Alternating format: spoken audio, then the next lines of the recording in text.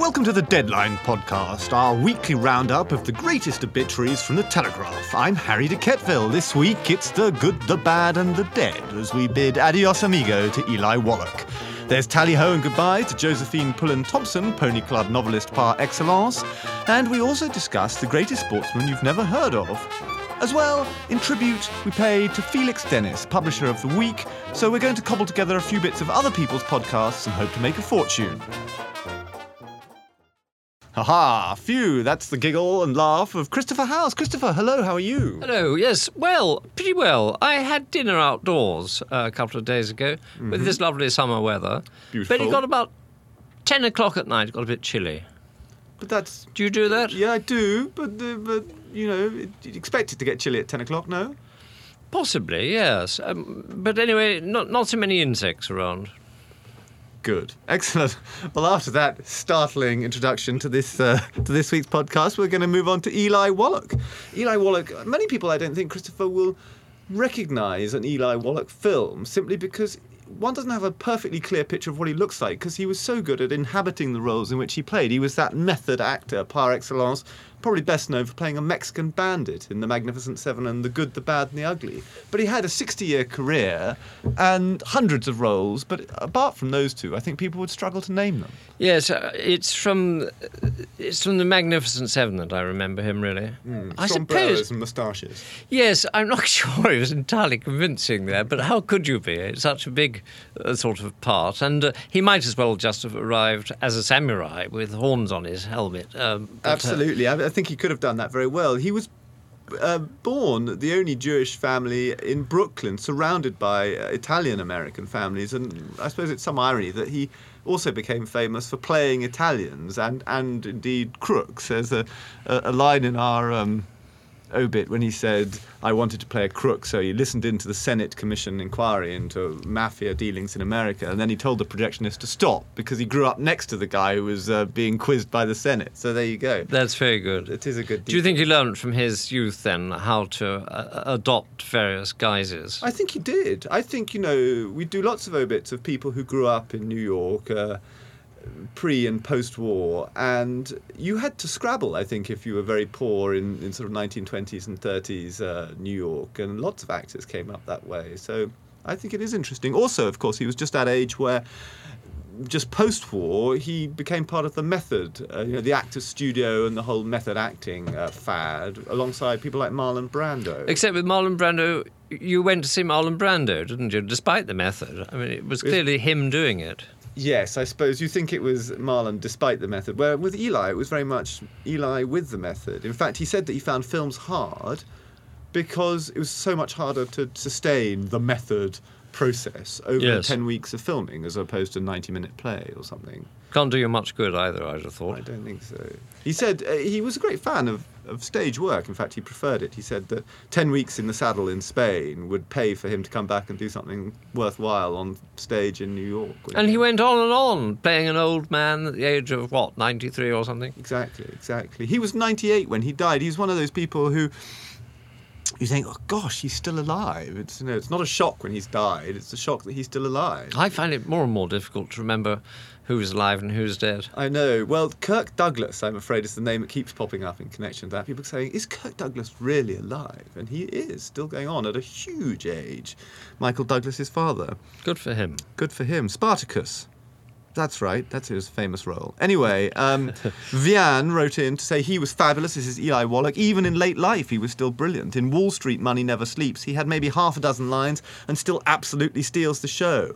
Wandering 156, a true stalwart of the golden age of Hollywood. Mr. Wallach was thrilling, chilling, nasty and alarming in the roles he played, and yet could also be tender, vulnerable and endearing. There you go. These people have added their comments to your website, is that right? That's absolutely right, Christopher, absolutely right. Speaking of tender, vulnerable and endearing, or at least tender and endearing, Josephine Pullein Thompson was the authoress of a series, or in fact, apparently the whole genre she created of pony club novels. Have you ever read a pony club novel, Christopher? Well, now you come to mention it, I haven't read any Josephine Pullein Thompson, but I have read some books by somebody called Monica Edwards, who died 10 years or so ago, and she wrote pony novels. Wish for a Pony was one of them.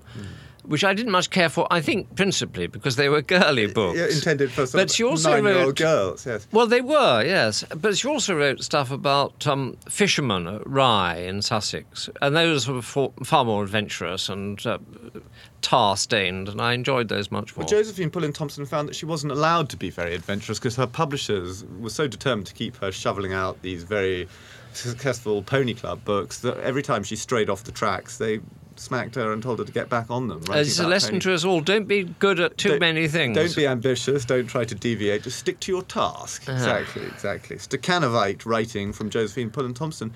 I was wondering, her heroine in 5 books in the 40s and 50s was someone called Noel Kettering. Noel, a girl, not a boy, who gains confidence in the West Barsetshire Pony Club. Why is it that fictional counties are always called Barsetshire, Christopher? Well, I think they could have come up with something better than that. That seems a bit slack. But among these Josephine Pullein Thompson, there was always, Henry Thornton, dashing and daring, Susan Barrington Brown, who came from New Money. And I was wondering if horses always connected with class somehow in Britain. You've got the old money riding, stables and the new. Yes, they do eat a lot, and so you would have to have some money, or they live in fields, which most people don't have. Exactly. But even so, I'm not sure about that, because I think of Billy Bunter, a pretty poor series on the whole, but it was set in something that was like a public school, which most of the readers of Billy Bunter in comic form, or indeed book form, wouldn't have known. Exactly. Or think about Harry Potter. I mean, that's a fantasy. It's a school novel, really. It's nothing to do with wizards, really. It's all about school, but not the schools that anybody's been to. Exactly. Not anymore. No. So that's very interesting. Do you think that parents shoveled these novels at their 9-year-old daughters, hoping and praying that they'd grow out of their pony club passion and would never have to buy them the actual ponies in question? They go in phases, don't they? I don't know how long it lasts. Sometimes it keeps, and that's why we keep winning gold medals in the Olympics. You have to keep, eventually, some of the girls will actually get their way and get the actual pony, as opposed to just a Josephine Pullein Thompson book. So Sarah Heffernan Turner wrote in to say, "Oh, how sad to hear that Josephine Pullein Thompson has died. I loved all the books by all the Pullein Thompsons, because it wasn't just Josephine, but her 2 sisters, she was one of 3, also wrote Pony Club novels, and they were inspired by their mother, who created the Pony Club genre." So Sarah Heffernan Turner there, mourning the loss. "They were a special part of my childhood," she writes. Deborah wrote in to say, "I loved all the books by the Pullein Thompson sisters. Not sure about just pre-adolescent either," which we described them as their main audience. "I enjoyed them into my teenage years." The great thing is that the horses don't answer back. It's not like Black Beauty. Right. They're not so anthropomorphic, are they? That's right. Now, Patsy Byrne. It's been a bad week, or bad few weeks, for Blackadder, because Patsy Byrne played Nursey. She was a very classy and distinguished actress with the RSC, notably, but Patsy Byrne, probably most famous playing Nursey in the second series of Blackadder. That's the Elizabethan one. Christopher, do you remember seeing that? Well, I've got a bit of an allergy, I'm afraid, to Blackadder. It did get better as it went on. Yes, I think it did. That's what the BBC thought. They were going to cancel it, actually, after the first series, and it was only because Rowan Atkinson gave up some of the writing duties and Ben Elton took over that they commissioned a second series, which was the series that Nursey was in. That's Patsy Byrne playing Nursey to Queen Elizabeth, of course, that the whole thing continued. And perhaps Ben Elton was writing some of the kind of sex-obsessed lines that Nursey was famous for. Do you remember she had this memorable duo with Rick Mayall playing Lord Flashheart, Christopher? Yes, I've seen some of the clips of Rick Mayall playing Lord Flashheart, which, he is very much look at me. And whereas Nursey was a character actress, and you don't really see her, you see the character she's playing, I think. That's very right, that's very true. Anyway, Patsy Byrne there, she's died in close proximity to Rick Mayall, so we just want on the obituaries desk, Rowan Atkinson, please take care, because we know that Rowan has an extraordinary passion for extremely fast, sleek and rather phallic-shaped cars, but he's not always brilliant at keeping them on the road. So, Rowan, do take care when you get behind the wheel. How about trying something sensible like a Skoda? Now, Johnny Leach, the sportsman. I told you at the top of the show, everyone, that we'd mention the greatest sportsman you never heard of. Well, his name is Johnny Leach, and I bet you haven't heard of him. But just post-war, he was really one of the most, if not the most admired British sportsman of that era. But what sport was he playing, you might ask? Well, he was playing what Boris Johnson calls whiff-waff, table tennis. Turns out to be true. Johnny Leach, he won his first world title in 1949 in Stockholm and became a household name. I mean, he really was every bit as successful as Bradley Wiggins or Andy Murray. I mean, he was that kind of stature in his day. He was promoted on programs like Blue Peter, and he contributed a weekly column to the News of the World. Hard to imagine a weekly table tennis column in a newspaper now. I suppose it's hard to imagine the News of the World now as well, but then we'll probably draw a veil over that. I hope so. Buzzard wrote in to say one of those largely forgotten, unassuming people who should have, at the very least, been elevated to OBE. A sort of nice decorative distinction there by Buzzard. Well, that's a bit more than an MBE. But... Hardly companion of honour, then. Now, before letters, Moustache News, our weekly roundup of all the armed forces veterans whose obits we've carried in the paper this week. Firstly, I think we should mention Maurice Rowe. He was an SOE agent who found himself billeted in a chateau alongside a German officer at the end of the war. Maurice Rowe was also a Jedburgh, one of those units, 3 or 4-man teams, largely 3-man teams, who were parachuted in just before and around D-Day to stir up and foment revolution, really, against the Nazi occupation in France, to take the heat off the invasion forces on the Normandy beachhead. What was so good about the Maurice Rowe obit was that it revealed an incredibly delicate balance of realpolitik going on in Wassy, where he was given shelter by the mayor there, and it's fascinating. This was in a chateau. In a chateau, and it's brilliant because it shows not only the mayor's point of view in late 1944. This is in the autumn of 1944. So if you're a German, you're thinking things are on the turn here. If you're an Allied soldier, you're thinking, well, I'm still in occupied land, so I really don't want to get caught. And if you're a Frenchman, you're thinking, well, this could go one of two ways, and I don't want to be, had my head shaved and put up against a wall by the victors. So what happened was that Maurice Rowe was given shelter by the mayor in a place called Wassy, Wassy, in sort of one wing of the chateau. In another wing of the chateau was this colonel. He was a German colonel who was tasked with looking after an aerodrome in the region. And the two men met. And Rowe had a cover story. His cover story was that he'd been bombed out of southern France. He spoke French, and he was taking shelter with the mayor, who is a chum. That was his cover story. But clearly it wasn't marvellous, very good. And the suspicion is, and this is what our military obituarist suspects, the suspicion is that everyone knew what was going on, but because it was September, October 1944, just decided to turn a blind eye. And the German didn't want to say, "You're SOE, mate, you're a Jedburgh, we'll put you up against a wall and shoot you," because he suspected in a few months' time it might be his turn. Strikingly good story. In fact, if you put it in a play, people might think it's a bit artificial. Nevertheless, it would make a good play, wouldn't it? Yes, I was thinking that. It's very good. The family had a prominent German. It's covering their backs was the phrase used by our military obituarist. So amazing. Maybe the colonel had his suspicions, he said, but with the war almost lost, he went along with the arrangement.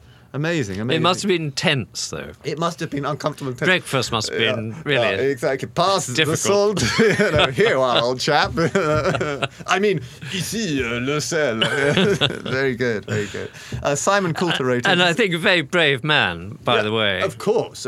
I mean, it almost goes without saying. Well, I did say it, as we all feel. As we all feel. Simon Coulter wrote in to say the number of these wonderful stories we have yet to read is dwindling, to which a marvellously titled commentator, thank you for writing in, Big Vern, said, "I know, I love reading about these chaps, but I hate the fact that they have passed on. They're the last living witnesses to the greatest events of the 20th century and now making their final onward journey. Truly an amazing generation."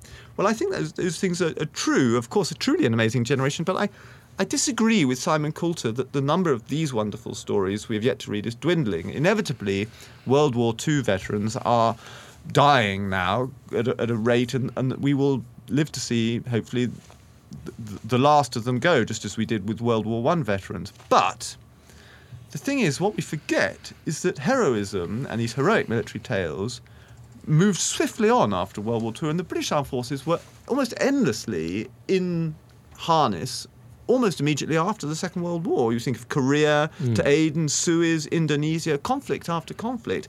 And the career of Lieutenant Colonel Dennis O'Leary, whose obituary we also carried this week, is testament to that, because he was 4 times decorated, MC and Bar and 2 other decorations.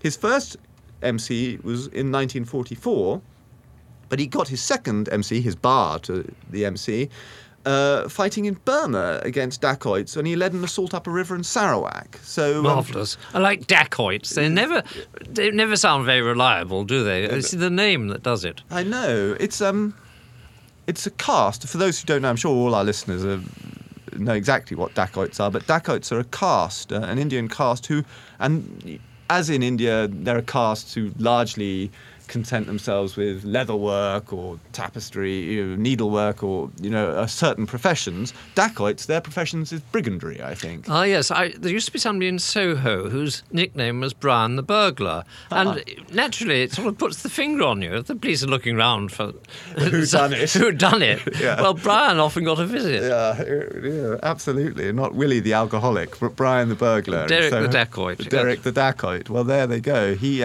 Lieutenant Colonel Dennis O'Leary, was fighting the dacoits and was decorated for doing so. His career took him up from, as I say, the end of the Second World War right up into the mid-60s, and he was decorated several times. So Simon Coulter, fear perhaps not too much that we will never be reading these military tales soon, because for better or worse, the British Armed Forces were involved in many acts of heroism again and again, even after the Second World War.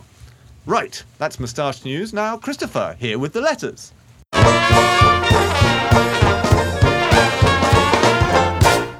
Well, there's quite a bit about healthy, or indeed unhealthy, subjects in the letters that you wrote to us this week. It so happened that Professor Susan Jebb, the government's chief obesity advisor, had said that in the battle against obesity and the sugar that contributes to it, parents should ban all drinks but water from the dinner table. Well, Robin Whiting of Castle Rising in Norfolk. You know Castle Rising, Harry? I think I've been there, but tell me more about it. Refresh my memory. Well, there's a castle there. Is it rising? Well, no, it seems to be crumbling a bit, but there's still quite a lot left. Okay, good. And there's a few houses round it. It used to be a rotten borough. Walpole, the Prime Minister, used to sit for it and was elected by a couple of sheep. But there's also other charming almshouses there. Trinity Hospital.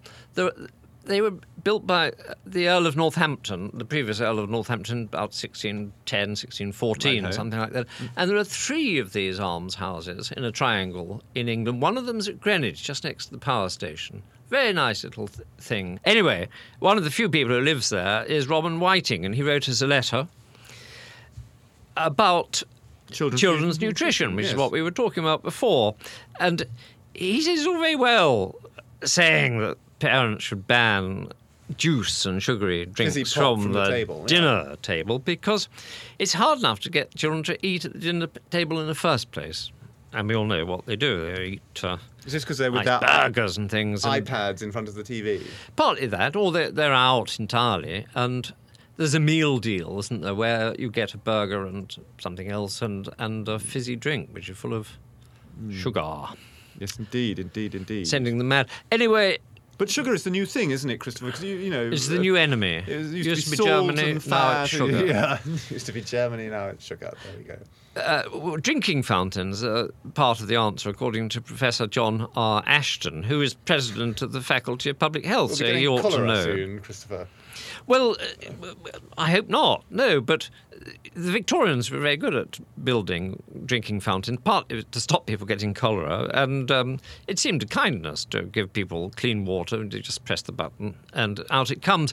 But Professor Ashton was pointing out that the availability of these things has diminished since the privatisation of water, in his opinion, and he thinks it would be a good idea if the water companies use some of their money funding the restoration of drinking fountains. People would love to have those beautiful drinking fountains back in service, wouldn't they? I mean, even when they do work, they tend to be sort of rather algae-ridden, don't they? A bit slimy. So I'd like to see that, yes. Yes.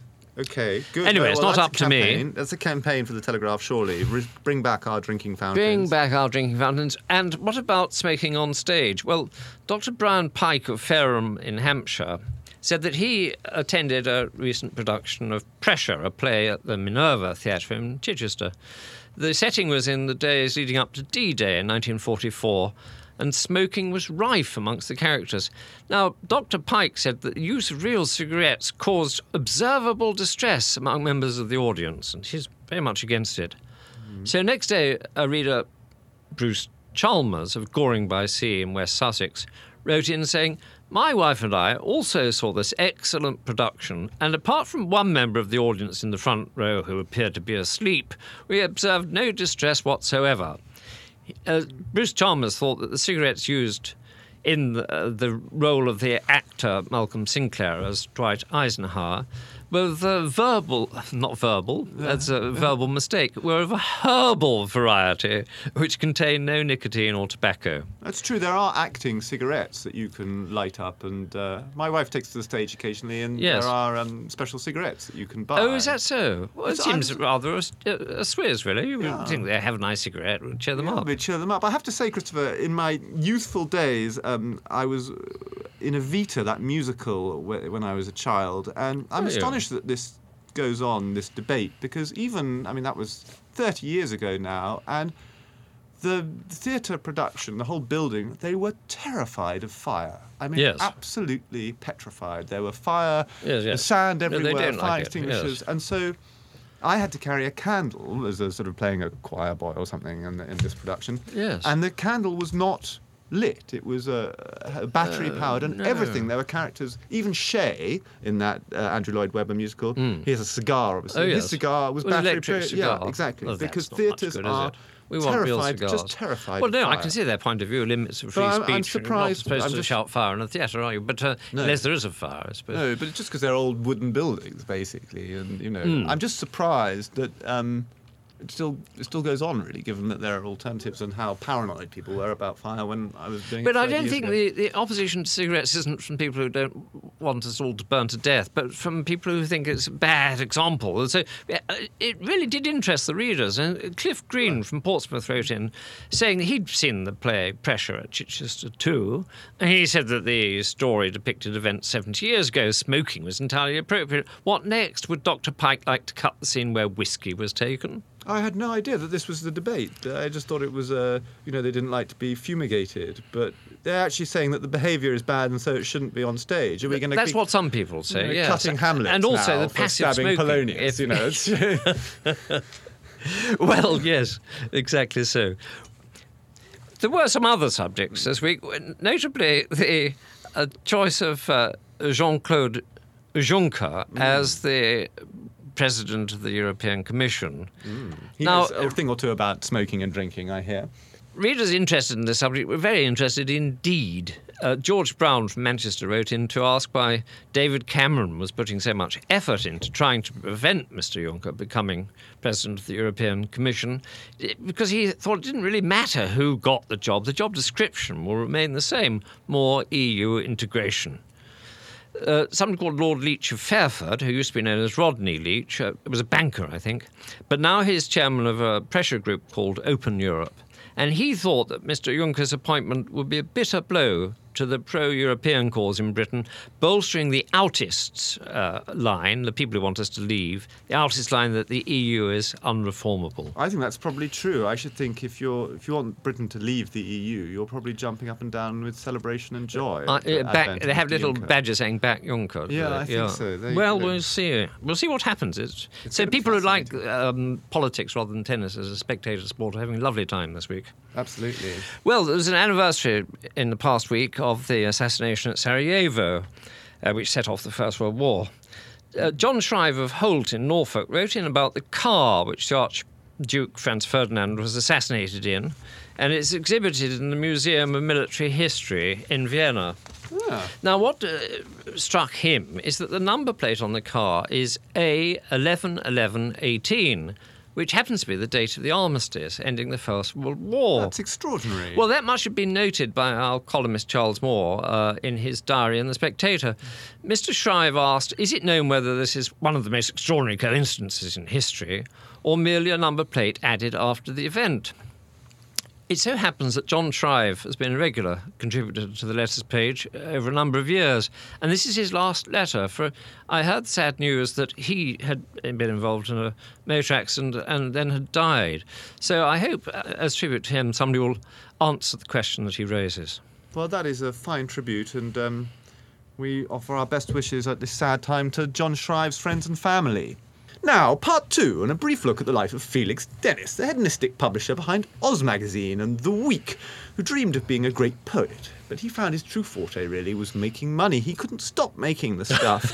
It's extraordinary, Felix Dennis, because he made hundreds of millions of pounds, Christopher, and it's not exactly an era when publishing has always been thriving, but he could turn his hand to anything and make it work. Well, it just beats me. I just don't know how people do it, but he had the knack. He had the knack. I went to see him, actually, and interview him once, and he said to me, it's extraordinary, he was very, very interested in forests and forestry. He loved English forestry. So he said, I started investing, buying up huge swathes of forestry, and as he did so, forestry became an asset class which appreciated more than anything else in Britain, and so he just became hugely more wealthy because he was doing a good thing and acquiring But I think forestry. he must have been the only person who did, because I've known a couple of people who were advised by their accountant to buy some woodland, and they did so, and they didn't make any money at all out of it. Perhaps they chopped at the wrong time. I think it's probably that he was so rich that he'd never had to sell, so he could just keep things, and then when they had appreciated, he could sell. He was never But his forced. career started off in a very strange way. In Oz magazine, of course, he was a serial expellee. Like so many talented people, he thought school was an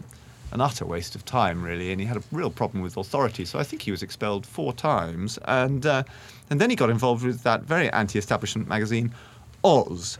Just pitched up. This is a real sort of tip for any would-be job applicant. About when he was 20, he sent a taped message to the publisher of Oz magazine saying, "This is the best effing magazine I've ever read. It's brilliant, brilliant." And then he pitched up unannounced at the office. This is probably, I shouldn't tell people to pitch up unannounced at the Telegraph offices, but this is what Felix Dennis did at Oz magazine. And he was simply given a bucket and a lot of copies of Oz magazine and told to go and sell them on the King's Road, which he said was just so easy because it was absolutely right for the time. And he couldn't stop making money there, so he would trudge back to Oz's offices with buckets filled with cash. Money, yeah. And he didn't really stop after that.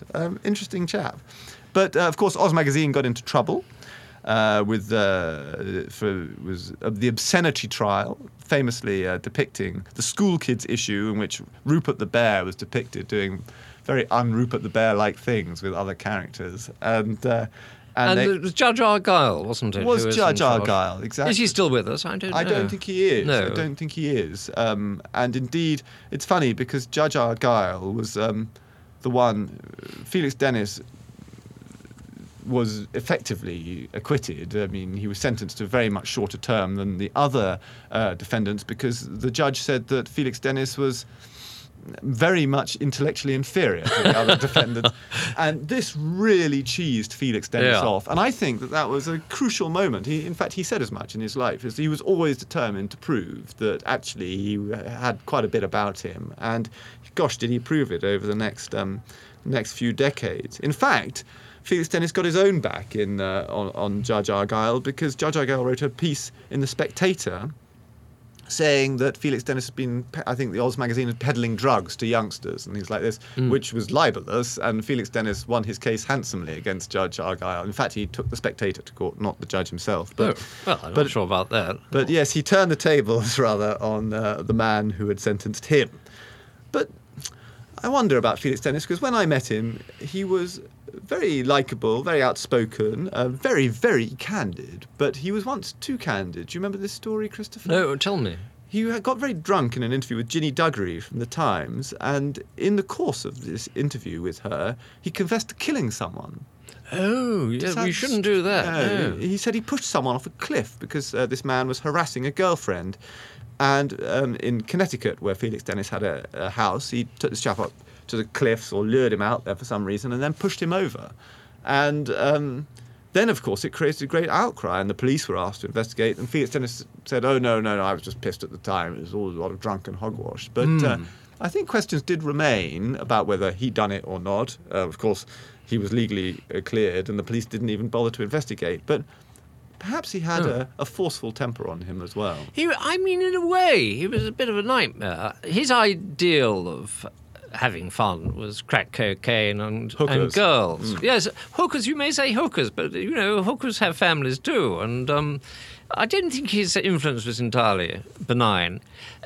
in his later days, he's started sending out copies of his volumes of poetry to He did, all yes. and sundry, and I was one of the sundry. They weren't much good. Really, yes. He did manage to shift a few copies, but I think that's largely, as he himself admitted, because he accompanied the poetry readings, which he sponsored, with huge quantities of very, very good wine. Yes, now I think all publishers should be encouraged to do that. Yes, the white wine he provided at his book launches, I think, was slightly better than the white wine you get at most book launches. Anyway, so I spent a very jolly afternoon in his company, but towards the end I found it rather sad because he had this huge estate in outside Stratford-upon-Avon, and obviously all the money in the world, but he was very lonely. And so as I potted off and said, well, I've got to get my train now, he sort of said, well, you sure you won't stay for another glass? And I thought it was a very odd situation. And it was a sad end because he was suffering from cancer, wasn't he? He had throat cancer, yes. And all the marvellous wine that he'd put in his cellar, he couldn't bear to drink it because it was too acidic, I suppose. Yes. He had to add water to it. So Yes. even his careful laying down of vintage claret didn't do him any good. Ashes in his mouth. But no doubt that cellar, in true Felix Dennis style, will be worth an absolute fortune. No doubt, No yes. doubt. Even post-mortem, he'll be clocking up the income. Well, Felix Dennis, a brilliant businessman, perhaps a much more conflicted human being, but for those in publishing, as we, of course, are at the Telegraph, a very astonishing figure, the way he bestrode the scene and constantly made money. Sad news, said David 47, wrote in. I had the pleasure of knowing Felix, or as he was known, Puss, in the 60s. He was the drummer in the same band as my brother, and I drove the van and set up and took down his drum kit as he was far too busy chatting up the girls. Even then, he was a real character who lived life to the full. It's a rather nice story. Nakina Ace wrote, I had the pleasure of spending an hour or so in the Concord Lounge at JFK with Felix a few years ago. It must have been more than a few years ago because Concord's been out of action for about 2 decades. But there you go. He said, we were the only 2 smokers and drinkers that morning. That morning, that's a good. John Juncker would approve, no doubt. Might, yes. And struck up conversation. So Nakina Ace still remembers that. And it sounds like he clearly won friends and admirers wherever he went, Felix Dennis. Not the love of his life, though. Anyway, Christopher, that's enough about Felix Dennis. Has anything else struck you this week? Well, there's a very good question posed by one of our readers, Adair Anderson from Selkirk. Why do we not just redesign the Union Jack so that it is equal both ways up? Then no one will need to complain when it's flown upside down. OK, Christopher, just remind me why it isn't equal. The Union. Well, it's those diagonal red lines, flash red lines. Exactly, and you can tell that the wide part of the white above the top left-hand side should be wider.